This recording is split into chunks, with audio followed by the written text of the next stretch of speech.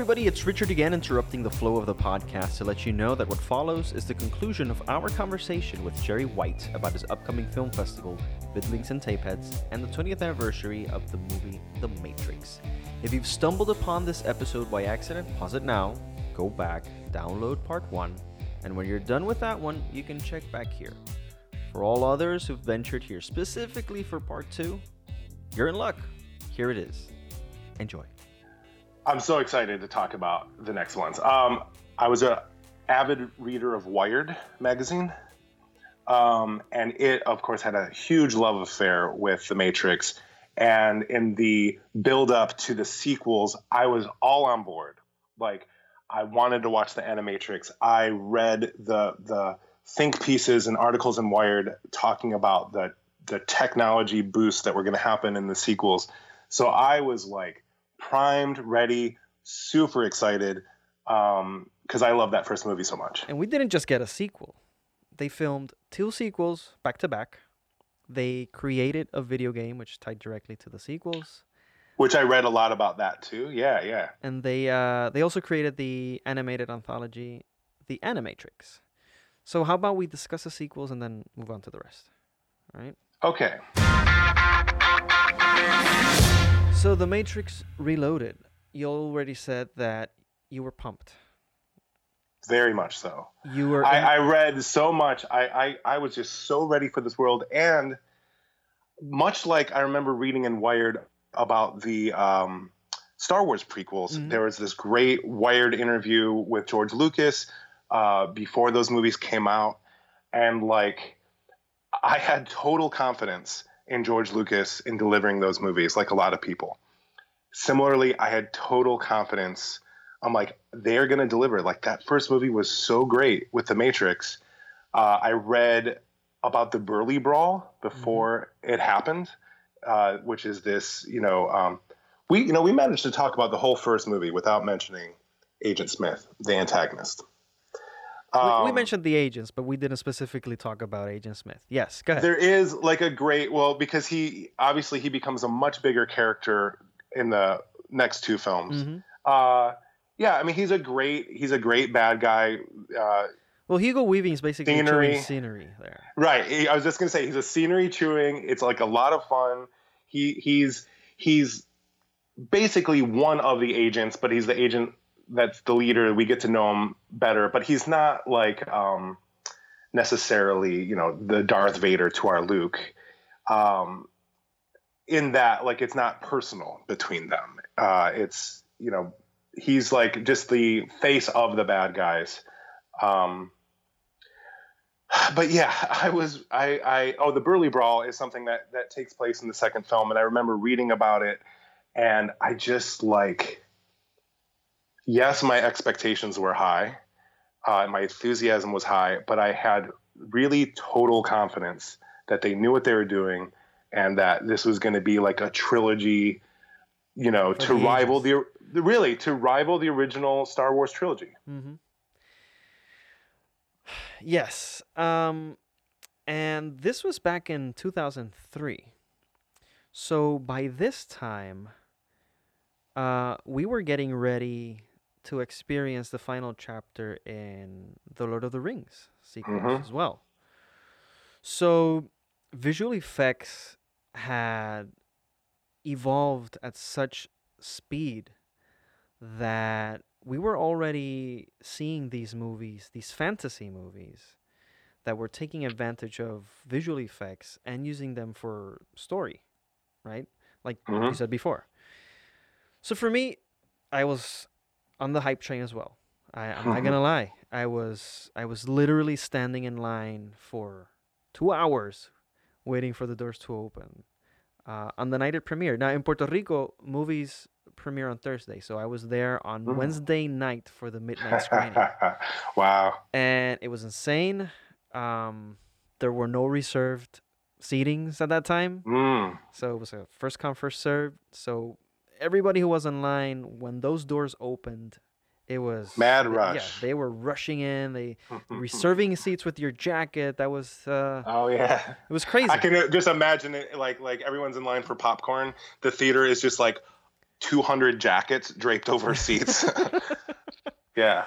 So I went with several friends. They were all pumped for this movie, and coming out of the theater, there was a palpable thickness in the air. I found myself asking too many questions, which led me to realize that what we had just witnessed was basically a really big letdown.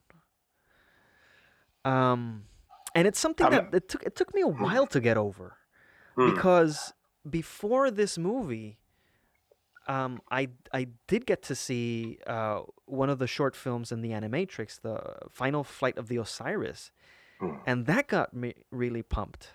And then coming out of this, I couldn't put my finger to what it was that wasn't jiving with me.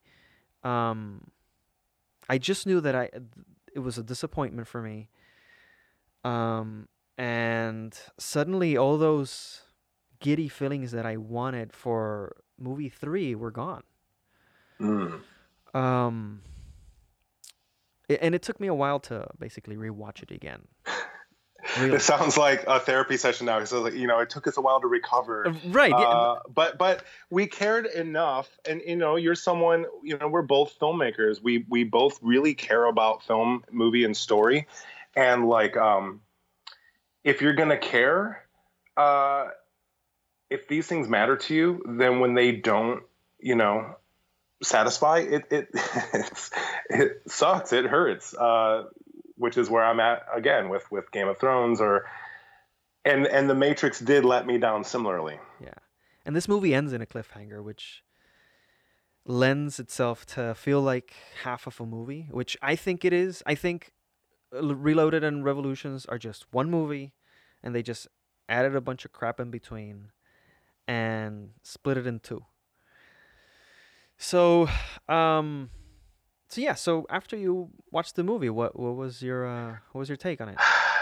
Well, this is what I've thought about a lot more in the week since we've discussed doing this podcast, because it was actually, I'm really glad we spent so much time talking about just The Matrix, because that to me is just, I mean, if I'm rating that 1 out of 10, I'm just going to give that movie a 10. It works for me. It's such a great experience. I don't know too many people who are going to give the sequels a 10 out of 10.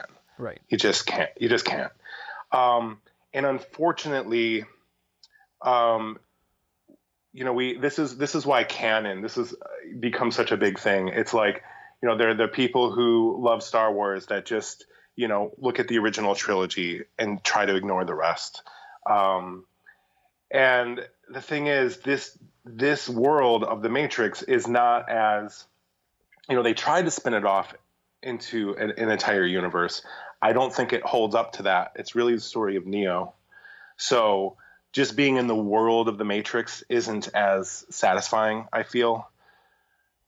And the fact for me is the sequels retroactively hurt the first film. Like, there's a movie I want to compare to, District 9. Mm-hmm. You saw it, right? Yeah, I have it. You liked it? Yeah, I liked it. I love that movie. That movie ends with a cliffhanger, in a way. Well, not a cliffhanger, but certainly like an invitation to sequels, it seems. But also works as an ending. Yeah, that's what I was going to say. So it's an ending to the story. The story ends in that movie. Not so much in Reloaded. No. So like Matrix and District 9 to me have a very similar kind of ending, where it feels like an ending, but it allows our imagination to continue the story. Mm-hmm. Mm-hmm. I would like to have The Matrix actually ended much like District 9. We still haven't got a sequel to District 9. I hope we don't. I hope we don't either, because the other movies that he's done. I haven't seen Chappie, and I didn't see. I've heard not great things. Yeah, great. I know. So The Matrix ends with this moment, which we talked about at the top of the show, about him flying away. Yes. And so my the thing I remember so clearly sitting in the theater watching the second Matrix film. It's like one of the first scenes. Because my question is like, how do they make a whole movie when Neo has figured out the Matrix? Basically, he's transcended it. Right. He can see the code. This is how the second movie answered that right away, and I knew. Sitting in the audience, I was like, uh-oh. He's in a building. And again, I think I've only seen the movie once. And I saw it years ago, 15 years ago, whatever it was, 16 years ago. I remember him going into something, agents show up, and he's fighting with them. And it's like they're countering his punches. Again, this guy who could see the code and bend time. Mm-hmm. And in a very Neo, Keanu Reeves way, he says, upgrades. Yeah, or like, whoa, upgrades. Huh, upgrades. And with that one word, that was how they answer it. That's how we're going to deal with him. We're basically going to erase the ending of the last film, his transcendence of the code, him flying away with the line upgrades, so that we can basically nerf him and continue to tell stories in this universe. And you have to accept, and they do that right away, because like, if you don't accept this, there's no other story to tell. From there, and I had read about this prior to seeing the movie, that they were going to introduce the idea of like vampires and ghosts as like ways that ways that the code was trying to wait, what was it? It's so convoluted. But like, yeah, prior versions of the Matrix. Rogue programs who needed to go into exile. And that's what we know as ghosts and vampires and werewolves. I was on board with that in theory. Like when I read about it in like Wired articles prior to seeing the movie. It doesn't execute well. I don't care about the Merovingian. None of it. Like ultimately, my review of the second two films is like, yeah, it kind of just doesn't work for me. I thought the third one was way worse than the second one, even though, like you said, they're basically one movie. It all just ends up watering down a universe that I thought was so self-contained and well executed. It becomes messy, bloated. They destroy the character of Morpheus, who in the first movie, he's Obi-Wan. He's the guide. He's the one who follows his faith blindly. And he's the teacher, right? And then he's just a chump. And the other one, they should have done like they did with Obi-Wan. Then he should have died. Right. Then our character has lost his mentor figure, and has to grow and learn and do this on his own. But again, they had leveled up, and I loved how they leveled up. But they ended the first movie with Neo has transcended things. So I don't know what the story is where it continues with him at that level. Mm-hmm. And clearly neither did the Wachowskis. They had to walk it back in order to tell a story with any stakes. But to me, that undercuts the awesome ending of the first. You know what? It reminds me of a discussion I had in my previous podcast on the Avengers movie. Where, have you seen it? Endgame? Yes. Did you see Endgame? Yes. Okay. So just a minor spoiler for Endgame. So I was talking with my guest in that podcast about Captain Marvel. Yes. That she's basically all powerful, right? And they sideline her during the entire movie. Mm-hmm. Why? Because she's all powerful. If she's there, it would be done. I mean, It would be done. So they have to find, in my opinion, not a very organic way of getting rid of her for 90% of the movie. Yeah. And fine, because maybe she doesn't have much to do with the original Avengers story. That's fine, right? She comes back, whatever. In this movie, you have an all-powerful being who is your protagonist. Central, right? And how are you gonna sideline him? How are you gonna find a way for him not to do everything? Because by the end, he sees the code, like you said. He can fight with everybody by just with his pinky, basically. Right. And it's And just, you can't wave it away with upgrades because it's an upgrade within the code that he Right. supposedly has transcended. right, So you're really just you're erasing your ending. right. Okay, I said I didn't know how to write it. Actually, I do. This is what Okay. this is what it needed to be, or to some degree. All right, Wachowskis, they- if you're listening, Yes, this if you ever want to reboot it, the first movie, keep it as canon. Part 2, you need to do exactly what you just said. How do you sideline your protagonist? Well, you need to sideline them. Neo becomes an almost Kurtz-like character from I was going to say Hearts of Darkness, but that's the book. Apocalypse Now. He's taken himself off the board, or like a Dr. Manhattan character, more from the comics than from the Watchmen film. He's so powerful that he's above playing the game. He's gone off, and now Trinity and maybe Morpheus, since he's still alive, they need to reach him, but he's kind of not even human anymore in a way that we understand it. And it becomes their story. Now, of course, they were never going to do this with Keanu Reeves being the lead, and that they just didn't have the guts to do that. Although that's basically the first act of Revolutions.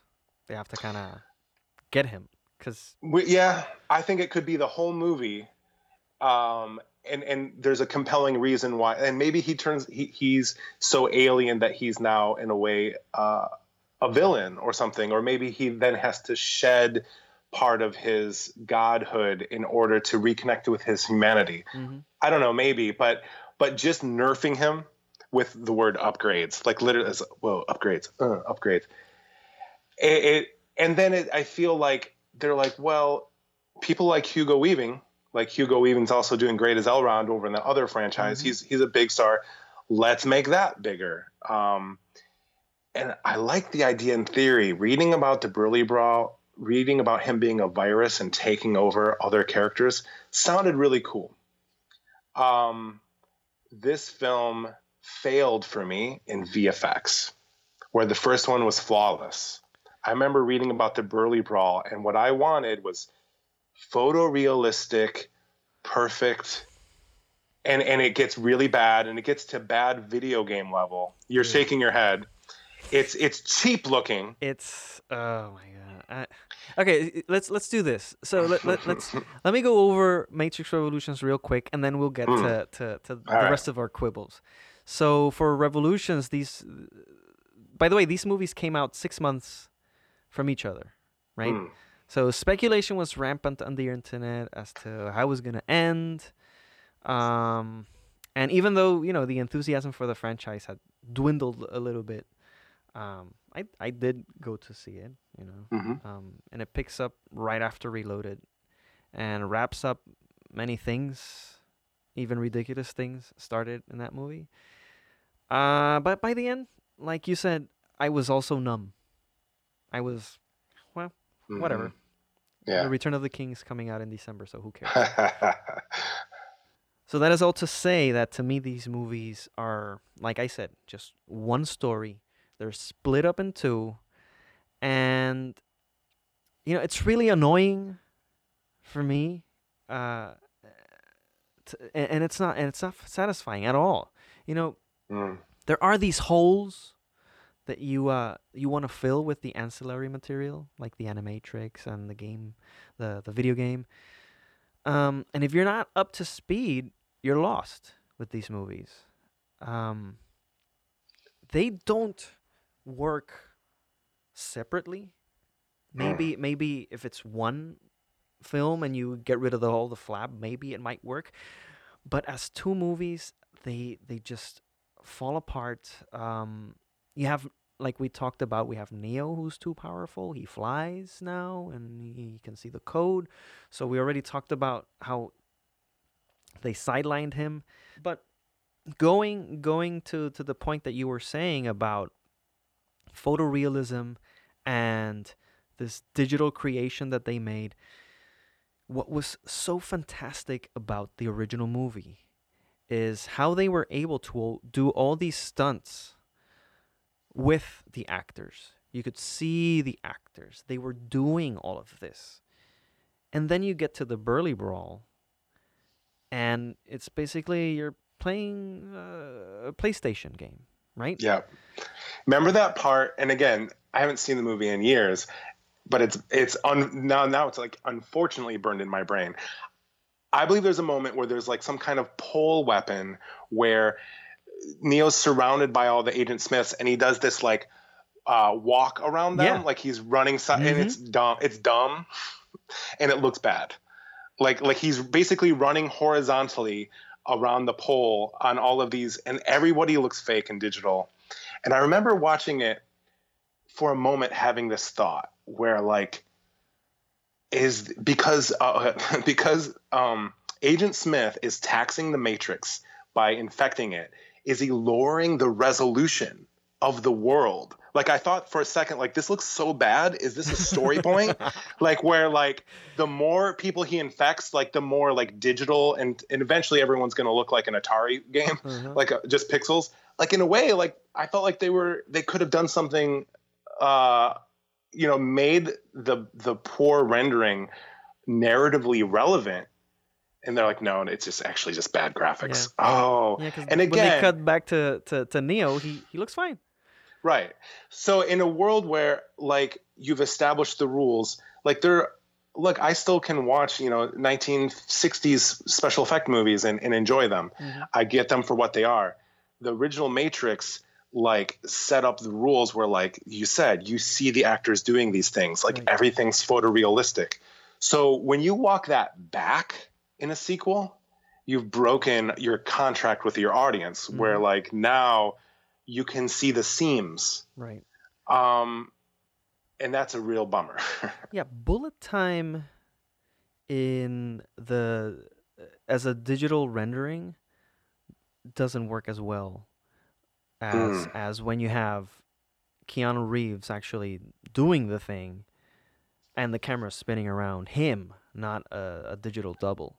Right. And it was so clear so often when it was a digital double. Yeah. Like, we're not talking about, folks, like, oh, this hasn't aged well in the years since. No, it didn't look good in the theater. It was terrible in the theater. and that's not a minor quibble when you're talking about a film that defined itself as being a special effects, mastery, groundbreaking thing. If that Burly Brawl, I mean, it wouldn't have fixed the film. It has all kinds of other narrative problems. Yeah. But if that scene had been photorealistic, if they had somehow pulled it off, that would have been pretty incredible. Like, so it fails on story and then it fails on effects. Yeah, and this is, I'd say that those, and not only the Burly Brawl, some other scenes, they do also have digital doubles and they look terrible. But it's a symptom of what we were talking way before. And it's the same symptoms that the Hobbit movies suffer from and the prequels suffer from. Yeah.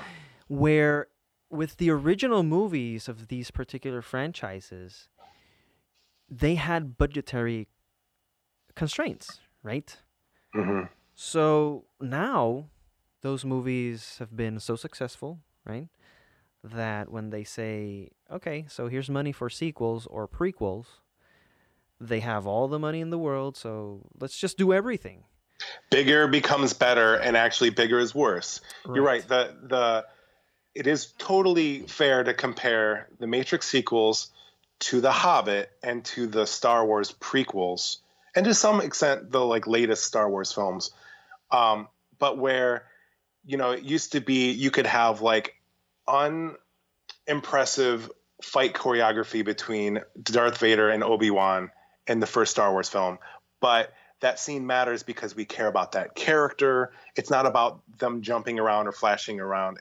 like that scene totally works. Mm-hmm. Then by, the third Star Wars prequel, you have like that weird robot General Grievous crap character spinning 5-6 lightsabers. They're all different colors, and there's a billion characters in the background, and like nothing matters. Like there's no stakes. It's sound and fury signifying nothing. And then with The Hobbit, it's like why are the orcs digital? I don't get it. They're digital, and like you can barrel over 100 of them and it doesn't matter. Physics doesn't matter. Yeah.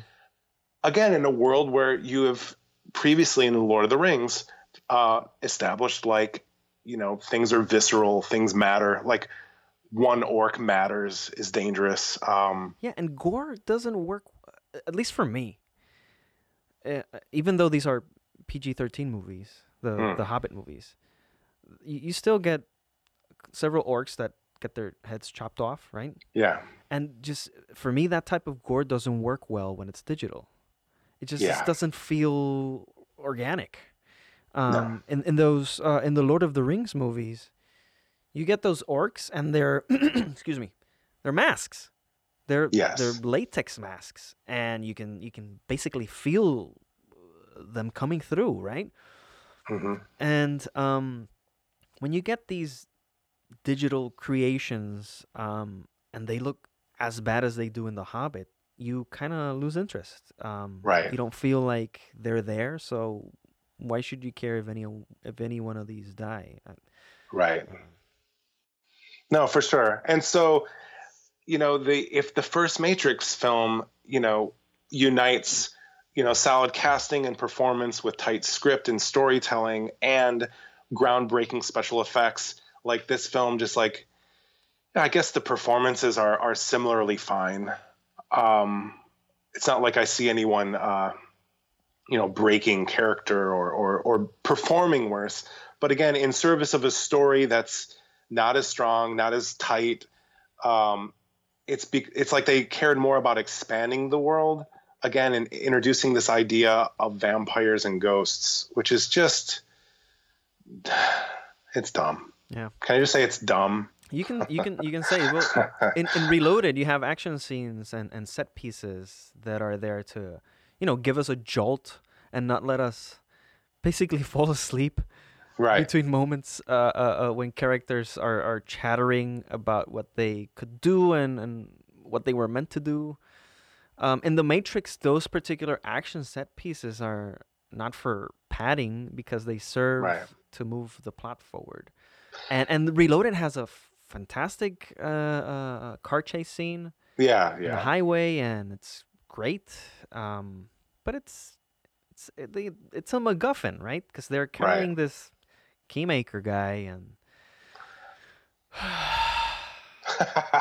just saying the Keymaker, the architect. It's like all this dumbness, and even the philosophy that's introduced in the first Matrix. Like one might kind of shrug it off as being like pseudo deep or whatever, but it was I feel just enough, especially for a mainstream Hollywood blockbuster. Like it was deep enough to be intriguing and I don't know, left you thinking, and maybe could be introducing people to some deeper thoughts if they're younger or whatever. In the first movie. In the second and third movie, the blathering on of the architect and free will and choice, like now it's just like anyone who wants to critique the first film has ample ammunition because it goes over the top and gets dumb, and like it really does become pseudo intellectual instead of just intellectual. Yeah, it at certain points it feels even condescending, right? Yeah, the architect talks so long. It's just we get to the scene and it's just constant talking, and like you said, we get exposition in The Matrix, the first film. We're learning stuff as Neo's learning it, and we care. Granted, I guess we're also learning stuff at the end of the movie, but it's like it's just garbage at that point.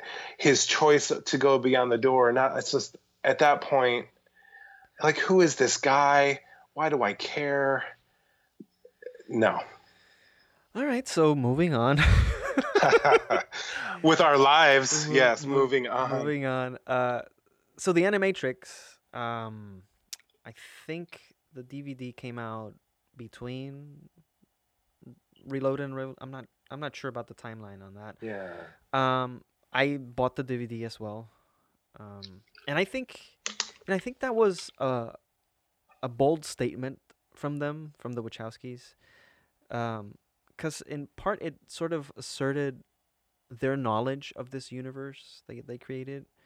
So the Animatrix is an animated anthology made from notes from the Wachowskis regarding the mythology of their universe, and they were all directed by someone different and filmed in different anime styles.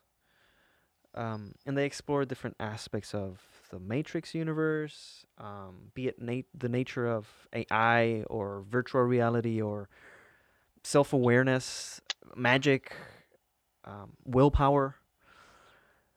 And then there's also one of them, like I said, that ties directly to Reloaded, which is the final fight of the Osiris. And there we get to see a group of the Resistance on a doomed mission to go inside the Matrix and deliver this message to the Oracle.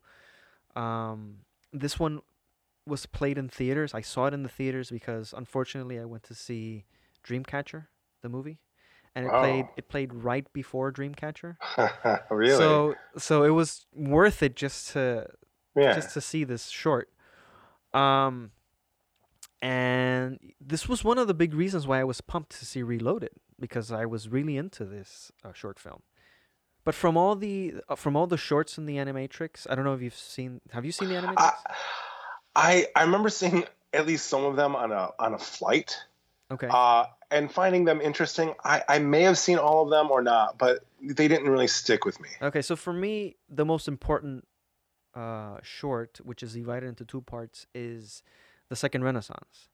And it shows what happened many years before the events of movie one, The Matrix, the original, and what led them to where they are now. We see basically the other side of the coin, how humans used to abuse robots and treat them like I remember citizens. That. Yeah, I do remember that. So once they gained AI, humans couldn't grapple with the fact that they had the same desires and wants and feelings as humans do. So humans did what they often do with something that scares them. They try to subjugate it, and in the end, they try to eliminate them, right? But then war to these machines, it's not the same as for us, right? Because they're not organic like us. So they can survive a chemical blast or a biological holocaust or whatever. So, for me, this film feels like a mishmash of Blade Runner and AI, artificial intelligence, and a little bit of Terminator in there to maybe spice things up. I really like that short. And so this is my dream scenario. You get The Matrix, right? Movie one. And then movie two is some form of what the Second Renaissance is. And so then, a prequel, essentially. Right, yeah. Mm-hmm. And then you finish it off with a leaner mix of Reloaded and Revolutions. So you just get rid of all the ridiculous things from both movies and just make one coherent thing. Right? Because I feel, like I've said before, that calling Reloaded and Revolutions 2 and 3 of a trilogy is not entirely accurate. You cut all the BS from Reloaded, all the needless fights, make Neo vulnerable, and get rid of this character called Kid, who's really annoying. It's like oh my god, I forgot about that until just now. Didn't even remember. This actually, I forgot something important earlier in talking about, how do we follow up with Neo when he's so overpowered in episode 1 and flies away. I forgot about the fact that, he's overpowered in the Matrix. So the other way is to focus on him in real life and them going after him without all of his powers, which they do touch upon, obviously. But explain to me why is it that he's able to affect things in the third movie in our reality? Does it break their rules? Because I like the fact that their rules made sense before. And now, doesn't he have superpowers in the real world? Mm-hmm. How? So that question has been on my mind ever since I saw Revolutions. I'm sorry, the end of Reloaded, and I've never had a satisfactory answer to that. Because if it means that he's still in another level of the Matrix, Mm-hmm. you know, they never really pay that off. That it's a simulation within a simulation. And if it is in our world, it is not explained how that, like, I can buy like that Agent Smith can infect like a virus, like take over a real world human. Mm-hmm. I can buy that. If our brain is code, sure. But I don't know that they've established in their rule set that Neo would be able to affect the real world. And I don't think that they really, if he's inside a simulation or whatever, then I think that undercuts the power of the story they're telling. Here's what I think in the conversation with the architect, he tells him that the one was created, right, by the machines, right, and he's an anomaly, right. So maybe because he was created by the machines, and he was able to tap into the code in Matrix 1, that's how he can maybe manipulate the machines in the real world. This is me just spitballing right now. Well, he doesn't. Does he affect anything in the real world that's not the machines? Does he like Luke have the Force and like lift inanimate rocks or shit? Okay, because that would literally that would break it even more. No. He just has the ability to shut down the machine, spider machine things. Yeah. Well, I guess then the fact that, like we said, like they established that a code can get into a human in the form of Smith uploading into a human consciousness. Yeah, maybe real world Neo is able. You're shaking your head with your mind blown. Yeah, I know. It's not as clean. I think that's one of my biggest quibbles with Reloaded. The whole Agent Smith getting inside a real person. Just give me a break, man. Seriously. So with Reloaded, if you get the architect to speak in simple English, right, instead of saying ergo or vis-a-vis or concordantly, what the architect basically has to say is, Neo, I know you. You're the 6th generation of this anomaly, right? You have a choice to save Trinity or Zion. What will it be? Period. That's it. But that, like I said, that whole scene is so condescending, not only to Neo, but to the audience. It sort of alienates us, and to a point where, in my case, I didn't give a crap. Yeah. So anyway, just and then I mean the heavy Christ metaphor stuff that it becomes is again a little eye-rollingly like on the nose, and Well, if you compare this scene to the exposition dump Morpheus gives us in movie 1, it's completely different. I mean, when Morpheus gives us the battery explanation, again, we're seeing everything through Neo's eyes, right? But it's so much more engaging. We're discovering this not only by hearing it, but visually. And then this scene with the architect is so bland, so flat, and boring. Yeah. Super boring. Super boring. So we're gonna get hate mail from Matrix lovers. Hey, Matrix lovers. We love the first movie, so we're with you there. It loses us and I didn't know this going in how you felt about the sequels. So we did end up on a somewhat similar place. What I think is interesting is that, like, Star Wars survived the prequels. Like, I mean, and there's some people who like the prequels. I think they're My outnumbered. kids love the prequels. See? Yeah. So, and I think that those movies were aimed at kids more. But, you have the new Star Wars films, and they're just going to probably make Star Wars films forever. The Matrix has not turned out to be as, resilient. Like, it made those, like, they certainly had the hopes for it. Like, this could be a world to explore. And I think that's why they started branching off to, like, vampire stories and ghost stories. Mm-hmm.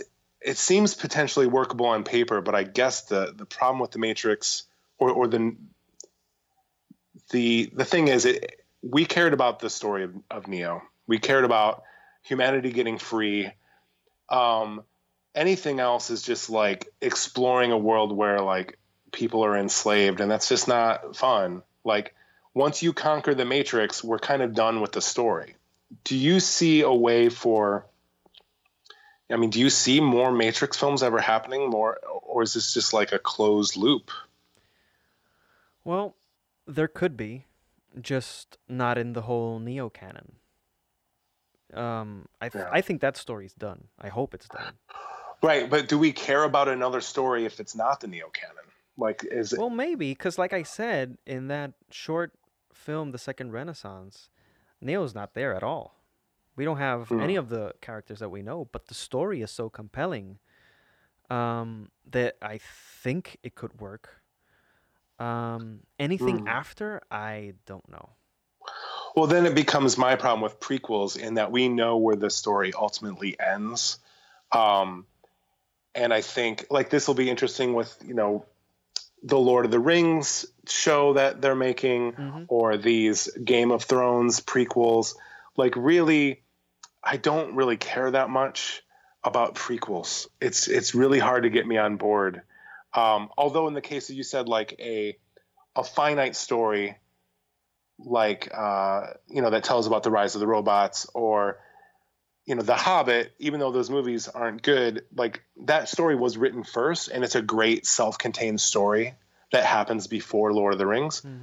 But once you've told the story to end all stories, which Game of Thrones is, and Lord of the Rings is, I don't know how you go back, because we've. Here's a question. How do you feel about Prometheus? Oh, I'm not a fan. Not a fan? Why? No.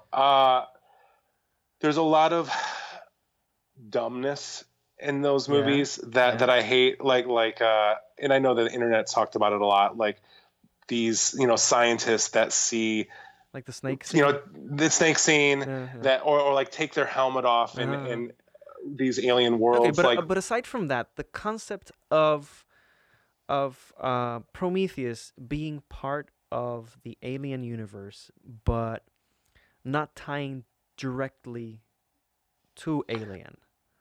I think that could have worked for me, because I saw that movie in the theater. Like, I was on board.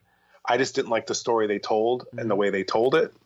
But it being in, like, I guess much like what they're going to be doing now with the Star Wars movies, which, okay, the Skywalker saga is done. We're just going to tell you another story. We'll see if it works. I think Alien actually allows for more stuff, because it's just sci-fi. Like, it can be in a world where we don't see the xenomorphs, but it's just a similarly realistic, hard sci-fi I think film. My biggest quibble with Prometheus was shoehorning that xenomorph in that movie. And right. I mean, ultimately, aside from the ridiculousness of the scientists, but I was on board with, and I still am. I like that movie. I think I saw it on IMAX, so the sense of scale when I saw it was great. I like the music is really good. Visually, it's very interesting, and the way that they developed the character of David. David, is it? But I don't need any of that to be really a prequel. Like, I like hard sci-fi. One of my favorite shows right now is The Expanse. If you're not into it, you got to get into it. I haven't seen it, but I know the Expanse. It's on Amazon. Oh right? man, it is now. Yeah, you got to watch The Expanse. It is a great show, and it's going into its 4th season, and the first 3 seasons totally deliver. I love it. So Prometheus, like you said, you're bothered by the xenomorph being shoehorned in. Yeah, like this could just have been a different story. That's a sci-fi story, and it would have been like totally fine. Like we just didn't need it to be. But yeah, it ultimately like did not. And I didn't even see the sequel to that. What was that called? I saw parts of it. It's not good. It's half of it is okay, but then the last half is terrible. Anyway, anything else? Any other thoughts on the Matrix as a whole? Let me think. I really am glad that we had the experience of it. You know, even the crappy sequels, like it's interesting from a storytelling standpoint. For me, I'm learning more and more. Like I want to tell finite stories. Harry Potter universe, right? Like tells a whole story. I don't care about these beasts are not that fantastic, and I don't care where you find them. And I don't care about the canonical play that has grown up Harry. Like I'm happy we got The Matrix, and I can even appreciate the sequels for what they attempted to do in expanding a universe. Mm-hmm. But I think for me, it exposed the limitations. Like some stories are not sandboxes from which you can tell a million different genre stories. Some stories begin and end, and that's good. Like, and I want more of those. All right. So even though we didn't touch on the philosophies these movies have, we just kind of skimmed over it. I think this is a good place to end things. All right. Yeah. All right. So again, to all our listeners, be on the lookout for Vidlings and Tapehead Film Festival, which is when was it? It's at the end of June. Okay. Last weekend of June in Michigan. So if you're anywhere in the Midwest, it's a great destination. Like come out to the fest. And here in LA, we might be having Vidlings and Tapeheads next year. So if you're here, keep an eye out for that. All right. You can also check out Jerry's documentary, 20 Years of Madness, on Amazon Prime. Jerry, where can people find your work on social media? So I've been cutting back social media a little bit. Like Neo, I'm looking to get out of the Matrix somewhat. So I actually have deleted my Twitter. I never got that deep into it. So I just decided I'm going to pause that. My Instagram is private.